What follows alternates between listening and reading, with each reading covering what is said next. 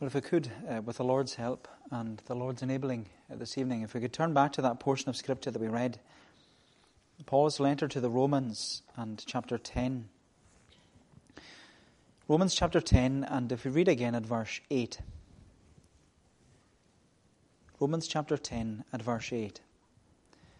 But what does it say? The word is near you, in your mouth and in your heart.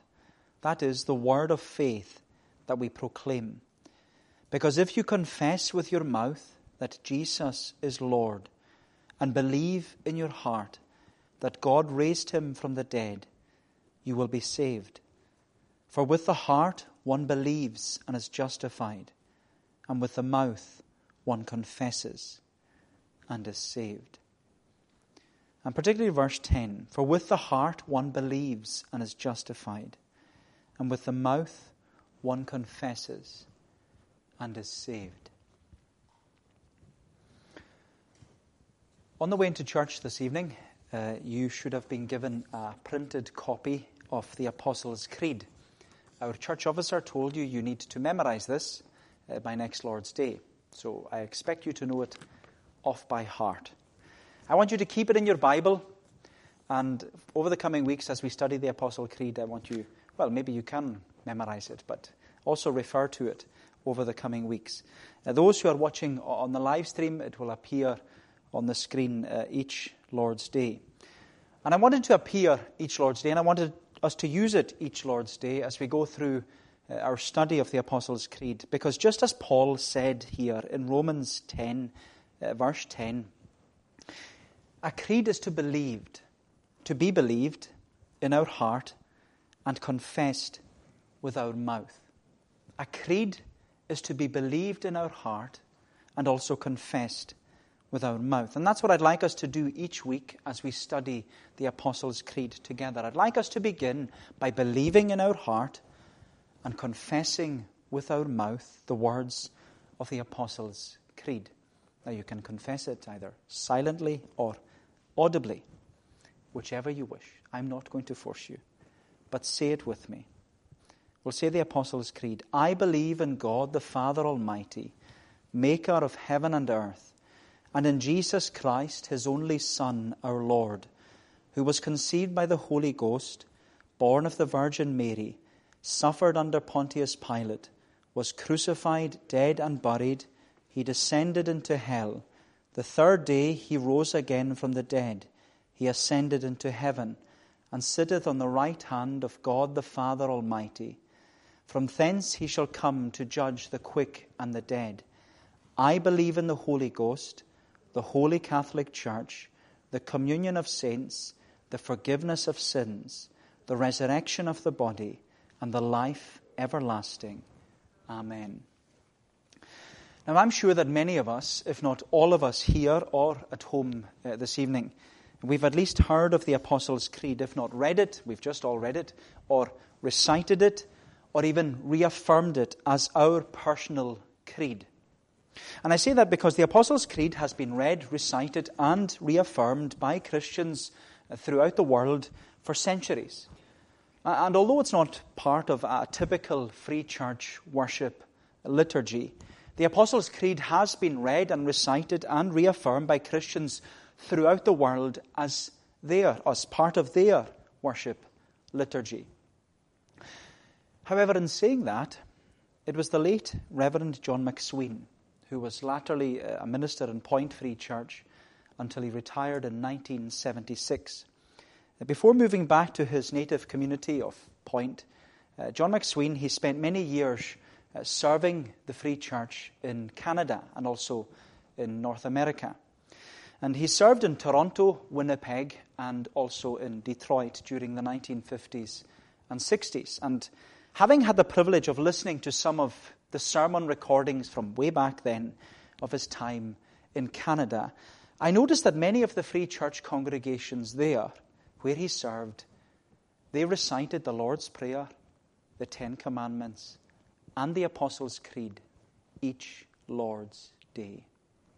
Of course, the purpose of doing that was to set before the hearts and minds of those present, to remind us who we are as Christians, what we are to do as Christians, and in the case of the Apostles' Creed, what we believe as Christians. And so reading, reciting, and reaffirming the Apostles' Creed, it's nothing new. Not even in the Free Church. Because the Apostles' Creed has been part of the universal church of Jesus Christ for centuries. But for many people, they claim that the Apostles' Creed is complicated and it's a confusing creed, rather than what it was actually intended to be. It was intended to be a creed of confidence and clarity. But that's why it's good to study the Apostles' Creed. It's good to study the Apostles' Creed. And this evening, as you know, we're going to begin a study on the Apostles' Creed. But this evening, we're just going to look at the opening statement. I believe. I believe. And I'd like us to think about this opening statement, I believe, under three headings. Introducing the creed, invoking the call, and insisting the confession. Introducing the creed, invoking the call, and insisting the confession. So first of all, introducing the creed. Introducing the creed. Paul says in Romans 10, verse 10, a key verse to remember, for with the heart one believes and is justified, and with the mouth one confesses and is saved. Now, as you know, living in the day and age we live in, everything needs to be modern. Everything needs to be progressive. That's what we're told anyway. And everything that's not modern or progressive needs to be questioned or queried. Because if it's from the past, it'll probably be deemed as ancient and archaic. Therefore, it either needs to be fixed or forgotten altogether. Because as we're often told, we're more educated now than our forefathers were. And, you know, that's the worldly mindset that we have. We need to get rid of these things. Either fix them or forget them. But that worldly mindset, it's not only prevalent in our communities, it's also prevalent in the Church of Jesus Christ. And I say that because many Christians, they question and query the importance and the influence of church creeds, confessions, and catechisms.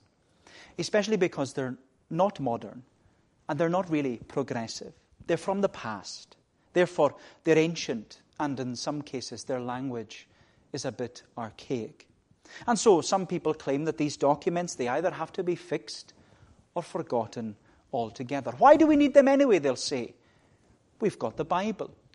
We've got the Bible. We've got everything we need. But as you know, my friend, in over 2,000 years of church history, the Bible hasn't changed. Yes, there are modern Bible versions, but the doctrines that are taught from God's Word hasn't changed. Therefore, creeds, confessions, and catechisms are still as relevant for us today as when they were first written. But more than that, they're necessary. Because the purpose of creeds, confessions, and catechisms was not only to consolidate the teaching of the Bible, it was also to clearly and concisely convey to us the teaching of the Bible. We see that in our Westminster Confession of Faith. It was produced and published way back in 1647. But the Westminster Confession of Faith, it gives to us 33 chapters of consolidated teaching of the Bible. And each chapter, it clearly and concisely conveys to us the teaching of the Bible, whether it's referring to Scripture or to sin or salvation, sanctification, the Sabbath, or even the sacraments. It's all there for us. It's all consolidated and clearly and conveyed to us in the Westminster Confession of Faith. And as you know, as a denomination, all ministers, elders, and deacons, we all vow to owning and declaring the doctrine of the Westminster Confession of Faith to be our confession of faith, which we promise to adhere to constantly. But we're not only familiar with our confession, we're also familiar with our catechism. A catechism that clearly and concisely conveys to us the teaching of the Bible in the form of questions and answers. We're familiar with the catechism. Many of us were brought up on the Westminster Shorter Catechism. Maybe we didn't like doing it at the time. Like myself, I completely struggled with it. I didn't enjoy it. But on reflection, now as a Christian, it's a great document. And the Catechism, as you know, was also produced and published at the same time as the Westminster Confession of Faith, 1647, and also the larger Catechism was published at the same time. And as children, we learnt to read it and recite it and reaffirm that the chief end of man is to glorify God and to enjoy Him forever. And so we're familiar with confessions. We're familiar with catechisms. But what about creeds? What about creeds? Because the Apostles' Creed, it's not the only creed that the Christian church asserts and affirms. There's also a creed called the Nicene Creed, which was produced and published in the 4th century. And it was produced and published because there was this heretical understanding about the person of Jesus Christ. Some claimed that Jesus Christ was half man and half God. But what the Nicene Creed asserted and affirmed was that the Bible teaches us that the Savior of sinners is fully God and fully man. He's 100% God and He's 100% man. Or, as our Catechism teaches us, the only Redeemer of God's elect is the Lord Jesus Christ, who, being the eternal Son of God, became man, and so was and continues to be both God and man in two distinct natures and one person forever. The other Christian creed is the Athanasian Creed. That was produced and published in the 6th century. And it was produced and published because of another heretical view. That's what they were always dealing with these creeds, apart from the Apostles' Creed. These creeds, the Nicene Creed and the Athanasian Creeds, they were dealing with heresy. But the Athanasian Creed in the 6th century was dealing with the heresy of the Trinity and the relationship between God the Father, God the Son, and God the Holy Spirit. But again, our Catechism teaches us that there are three persons in the Godhead, the Father, the Son, and the Holy Spirit. These three are one God, the same in substance, equal in power and glory. And thinking about the Shorter Catechism, we take the teaching that we have received at a young age for granted. Do you know that? We take it all for granted. As those who have been born and brought up in the Free Church, we have a privileged upbringing. We have a privileged upbringing of being brought up with powerful preaching and strong and solid biblical teaching. And to reject or even to neglect these privileges, we do so at our peril. But for those in the early church, way before the Shorter Catechism, they didn't have our privileged position. Because they had to discuss, they had to debate all these doctrines. They had to wrestle with Scripture in order to produce and publish all these creeds and confessions and catechisms. And our privileged position tonight, and this is the way we should always view these creeds, confessions, and catechisms. Our privileged position is that we are standing on the shoulders of giants. We are standing on the shoulders of giants. That's how we can see this so much more clearly than they ever saw it. Now, just as an aside before we go on, if you like apps for your iPad or your iPhone, then I'd encourage you to download the iReformed app. The iReformed app. It'll give you all these Reformed creeds, confessions, and catechisms that we've mentioned so that you can look at them and read them for yourself.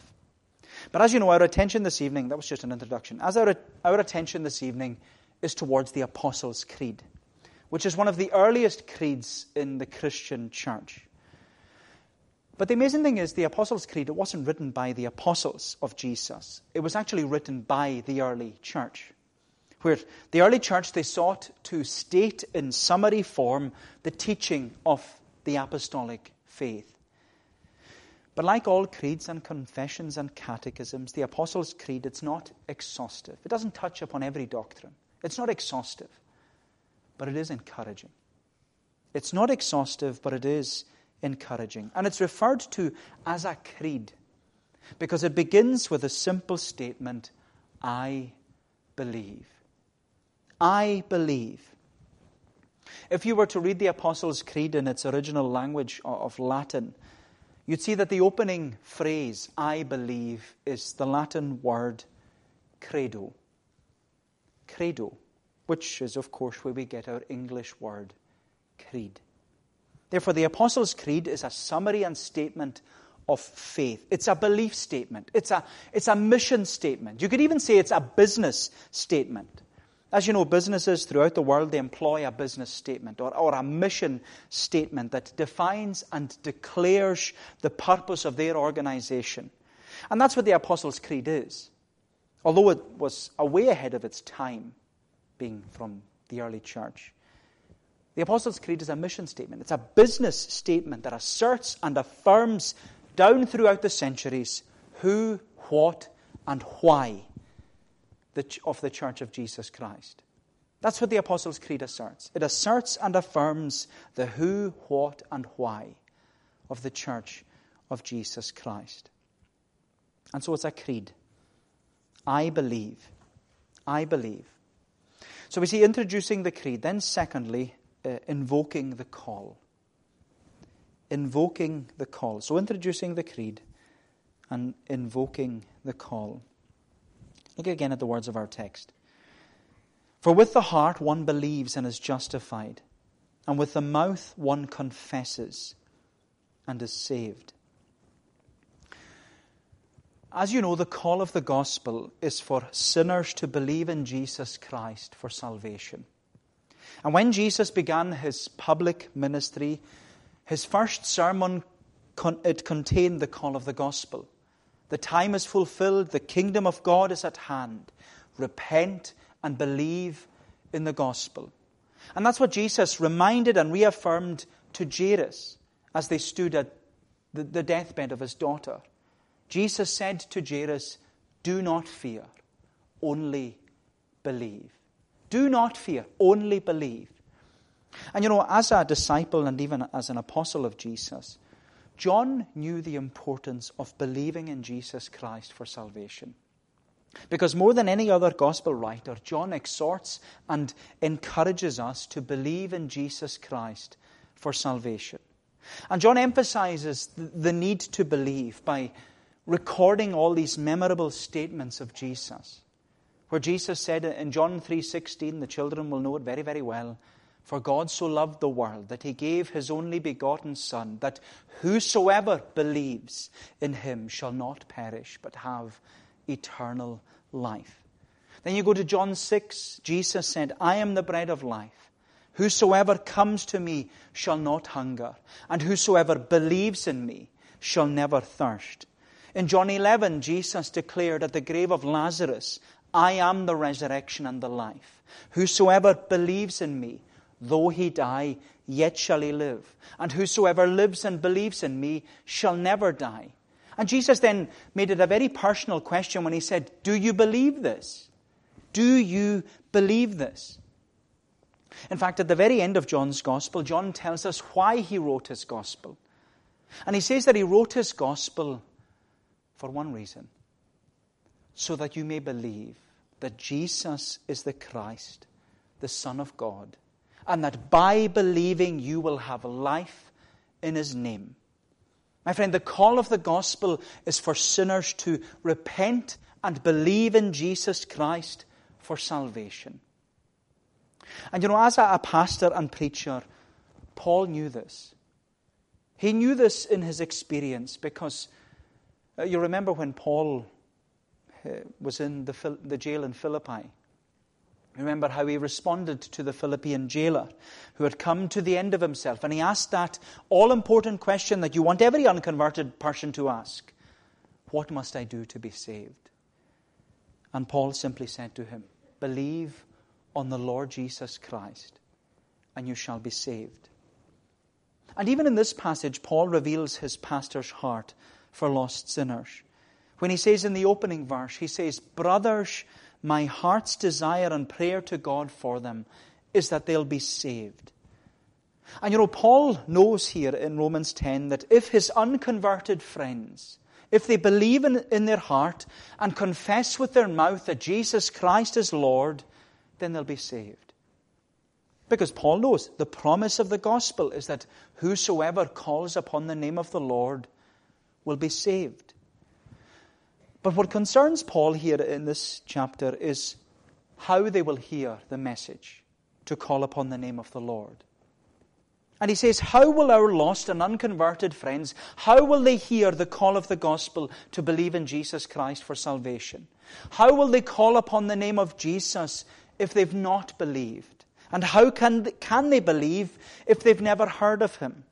He says, and how shall they hear without a preacher? And how shall that preacher preach unless he is sent? Because faith comes by hearing, and hearing by the word of God. Faith comes by hearing, and hearing by the word of God. Therefore, my friend, to believe is to have faith. To believe is to have faith. And as Hebrews 11 reminds and reaffirms to us, faith is the substance of things hoped for, the evidence of things not seen. And without faith, it is impossible to please God. For whosoever comes to God must believe that he is, and that he is a rewarder of those who diligently seek him. So, my friend, to believe is to have faith. In fact, that's what the word believe means. It means to have faith. But as you know, it's not the subject of faith that saves you. It's the object of faith that saves you. And this is where people completely misunderstand the gospel. Because, so many unconverted friends in our congregation and in our community, they'll tell me, Murdo, I believe. Murdo, I believe. I believe in God. I believe in Jesus Christ. I believe what this creed says. I believe that he was born of the Virgin Mary. I believe that he suffered under Pontius Pilate. I believe he was crucified for sins. I believe he died. I believe he was buried. I believe he rose again on the third day. I believe all that. I believe the Bible. I believe what the Bible teaches about God. I believe what the Bible teaches about mankind and about sin and about salvation and about life and about death and about heaven and about hell. I believe all that. But what you notice is that their belief doesn't change their behavior. Their belief doesn't change their behavior. And that's because their belief is just based on knowledge. Their belief is based upon intellectual assent. It's not of the heart. It's not of faith. When James wrote his New Testament letter, he addressed the subject of faith and works. And he said that faith without works is dead, because your works are an evidence of your faith. Your change in behavior is an evidence of your belief in Jesus. And James went on to say, and he says it very bluntly, doesn't he? You tell me that you believe in God. You do well. Even the demons of hell believe, he says, and they tremble. In other words, James says, it's not enough to say, I believe, if that belief doesn't change your behavior. It's not enough to have a belief based upon knowledge and what you grew up with and what you've been told as a child. It's not enough to have a belief based upon intellectual assent. I believe this because this is what I was taught. My friend, to believe in the biblical sense is to have faith. Not the subject of faith, but the object of faith. The object of faith is what saves you. The object must be Jesus himself, not knowledge. That's why the gospel calls us to believe in Jesus Christ, to believe on Jesus Christ, to believe upon Jesus Christ. In other words, you need to believe by leaning your whole weight upon Jesus Christ, the object of your faith. You need to lean upon him for salvation. You need to believe in him, to trust your whole heart to him. You need to trust him with your life and trust him with your death. Because, my friend, believing in Jesus for salvation is all about receiving Jesus Christ for salvation. Believing in Jesus Christ for salvation is all about receiving Jesus Christ for salvation. We go back to our catechism. What is faith in Jesus Christ? Great question. What is faith in Jesus Christ? It says, faith in Jesus Christ is a saving grace whereby we receive Him and we rest upon Him. We receive Him and we rest upon Him alone for salvation. Nothing else. No pluses. We rest upon Him alone for salvation as He is offered to us freely in the gospel. So my friend, believing in Jesus Christ for salvation is about receiving Jesus Christ for salvation. Because as not J.C. Ryle, my good friend Steve Lawson, he says, Christianity is not a cause to join or a code to follow. It's a Christ to receive. Christianity is not a cause to join or a code to follow. It's a Christ to receive. And we must receive Jesus and rest upon Him alone for salvation. Do you know, in his commentary on the Apostles' Creed, Alistair McGrath, he says, a surprisingly large number of people who think of themselves as Christians never get further than accepting the truth of Christianity. They believe that God is there, but they have never met Him personally. They believe that God is able to forgive sins, he says, but they have never allowed God to forgive their sins. They believe that God is reliable, but they have never relied upon Him. People like that, he says, were called halfway believers in the 18th century.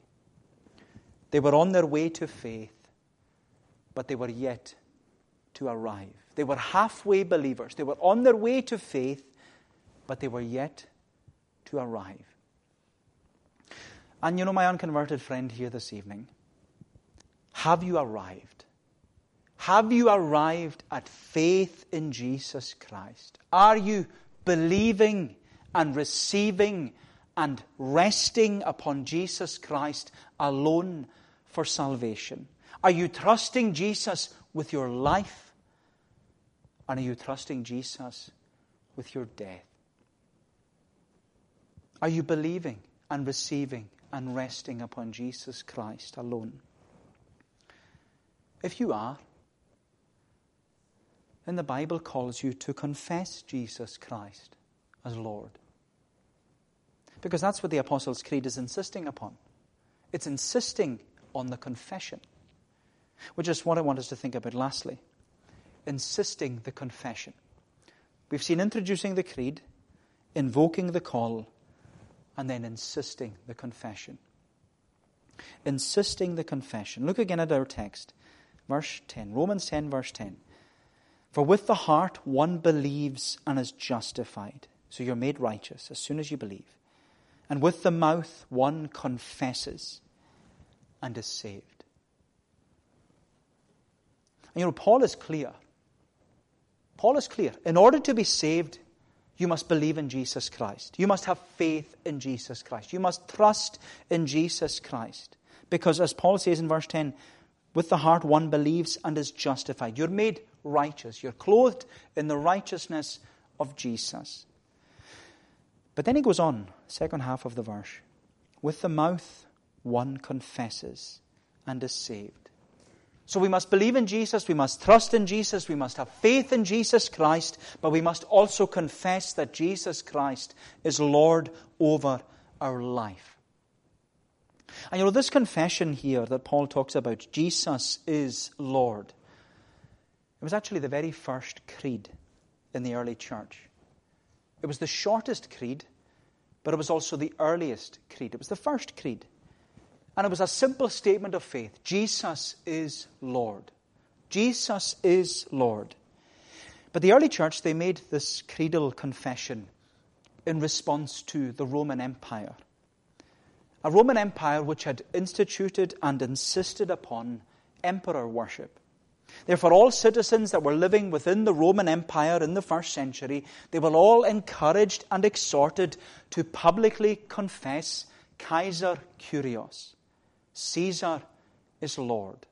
Kaiser Kyrios. Caesar is Lord. But of course, such a public profession is in direct conflict and contradiction with the public profession of a Christian. Because for a Christian, Jesus is Lord. And in the early church, there were many Christians who were encouraged and exhorted to publicly profess Kaiser Kyrios. Caesar is Lord. But by refusing the encouragement and the exhortation of Rome, many Christians were exiled or even executed. One memorable martyr from the early church was a man called Polycarp.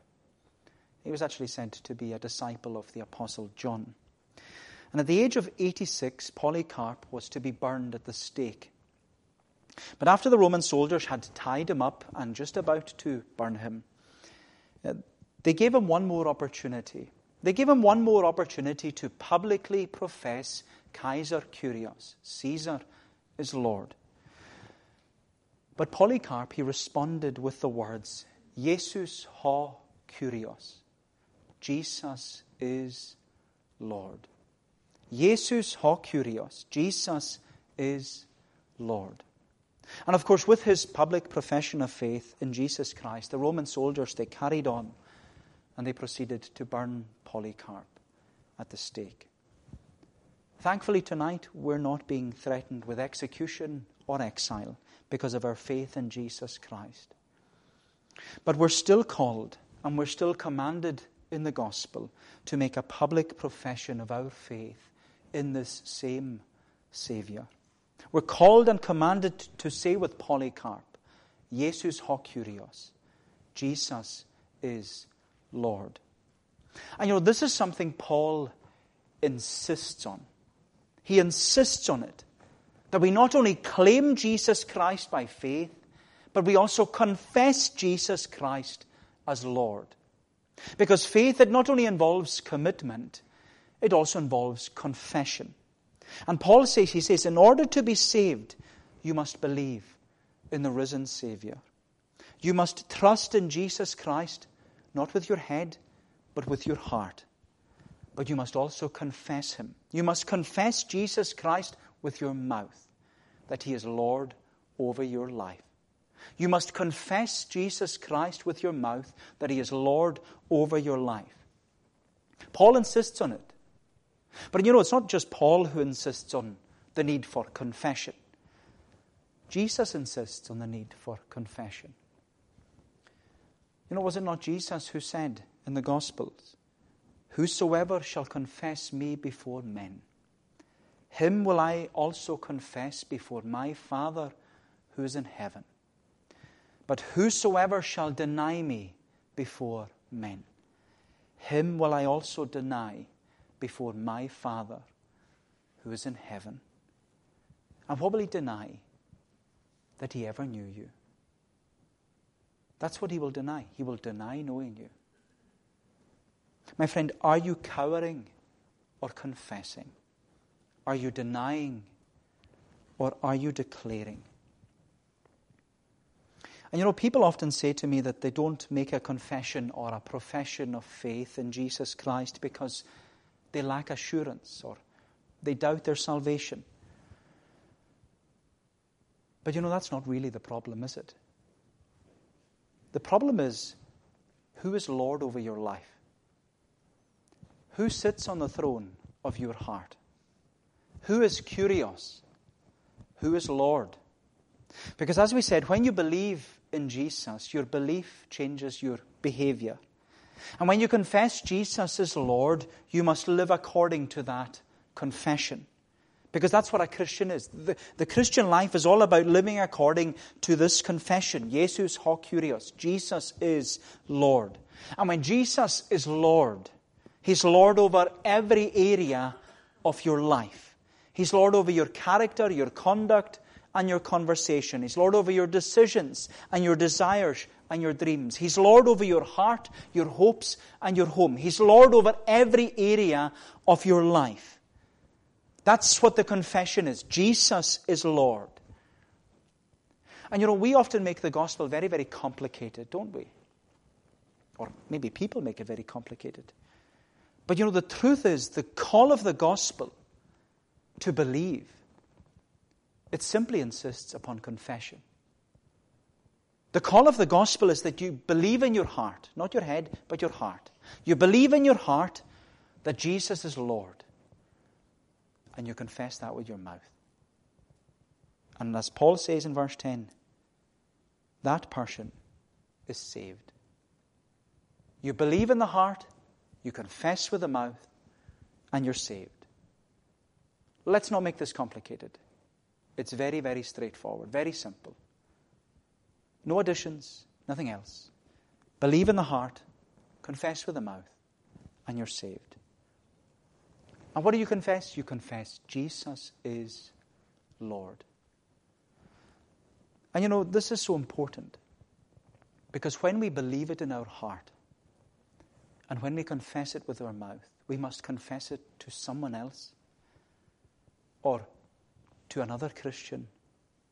We must confess, Jesus is my Lord. Jesus is my Lord, and I want to live according to that confession. And you know, that's all that's required. That's all the gospel asks of us. And you know, it's then, people often doubt their assurance and doubt all these things. Do you know it's when you believe in your heart? It's when you confess with your mouth that you're saved. But that's when assurance comes as well. It's with the confession that assurance comes. It's with the confession that doubts flee. It's with the confession that you have peace in your heart. It's with your confession that the burden that has weighed you down for so many years, that's when it rolls away. When you believe in your heart, you confess with your mouth that Jesus is Lord. And you know, that's why the Apostle Creed, it invokes the call to believe, and it insists upon the confession that Jesus Christ is Lord. Jesus Christ is Lord. Paul says to us this evening, for with the heart one believes and is justified, and with the mouth one confesses and is saved. My friend, can you say tonight, Jesus ho Kyrios, Jesus is Lord. Jesus is my Lord and my God. Well, may the Lord bless these thoughts to us. Let us pray. Our Heavenly Father, we give thanks to Thee for the call of the gospel, a great call that has gone to the far corners of this world, even to our own community. And we thank Thee, Lord, that Thou art one who calls us to come to this Jesus, to believe in Him, and to confess Him as Lord. And help us, Lord, to confess Him, maybe for the first time, or maybe for even the 1,000th time, that we would keep confessing Him, that He is Lord over our life, that He is in control, that He is sovereign, and that we must seek His will, and seek first His kingdom and His righteousness, knowing then that all other things will be added unto us.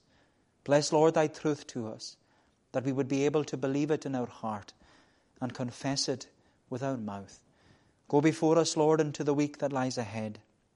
A week, Lord, that we do not know what a day nor an hour will bring. But we give thanks to Thee that Thou art one who does know. And for that reason we commit and we commend ourselves into Thy care and Thy keeping. Go before us, we ask, for we ask it in Jesus' name and for His sake. Amen. Well, we're going to bring our service to a conclusion this evening by singing in Psalm 62. Psalm 62 in the Scottish Psalter, page 294. We looked at this psalm last Lord's Day. And as we said, it was the confession, or it is the confession of the Christian. Psalm 62, page 294, we're singing from verse 5 down to the verse marked 8. My soul wait thou with patience upon thy God alone. On Him dependeth all my hope and expectation. He only my salvation is, and my strong rock is He. He only is my sure defence. I shall not moved be. We'll sing down to the verse marked 8 of Psalm 62 to God's praise.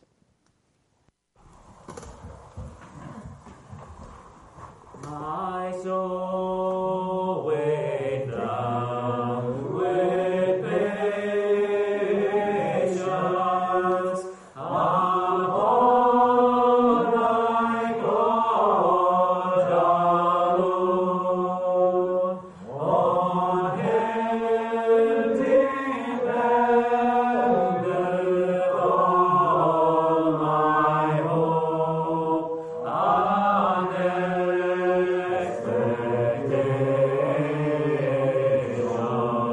expectation. He only my salvation is, and my strong rock is He. He only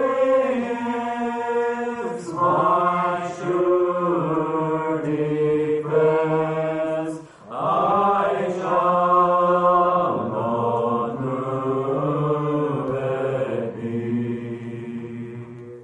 In God my glory blessed is, and my salvation sure. In God the rock is all my strength, my refuge most secure. Ye people, place your confidence in Him continually.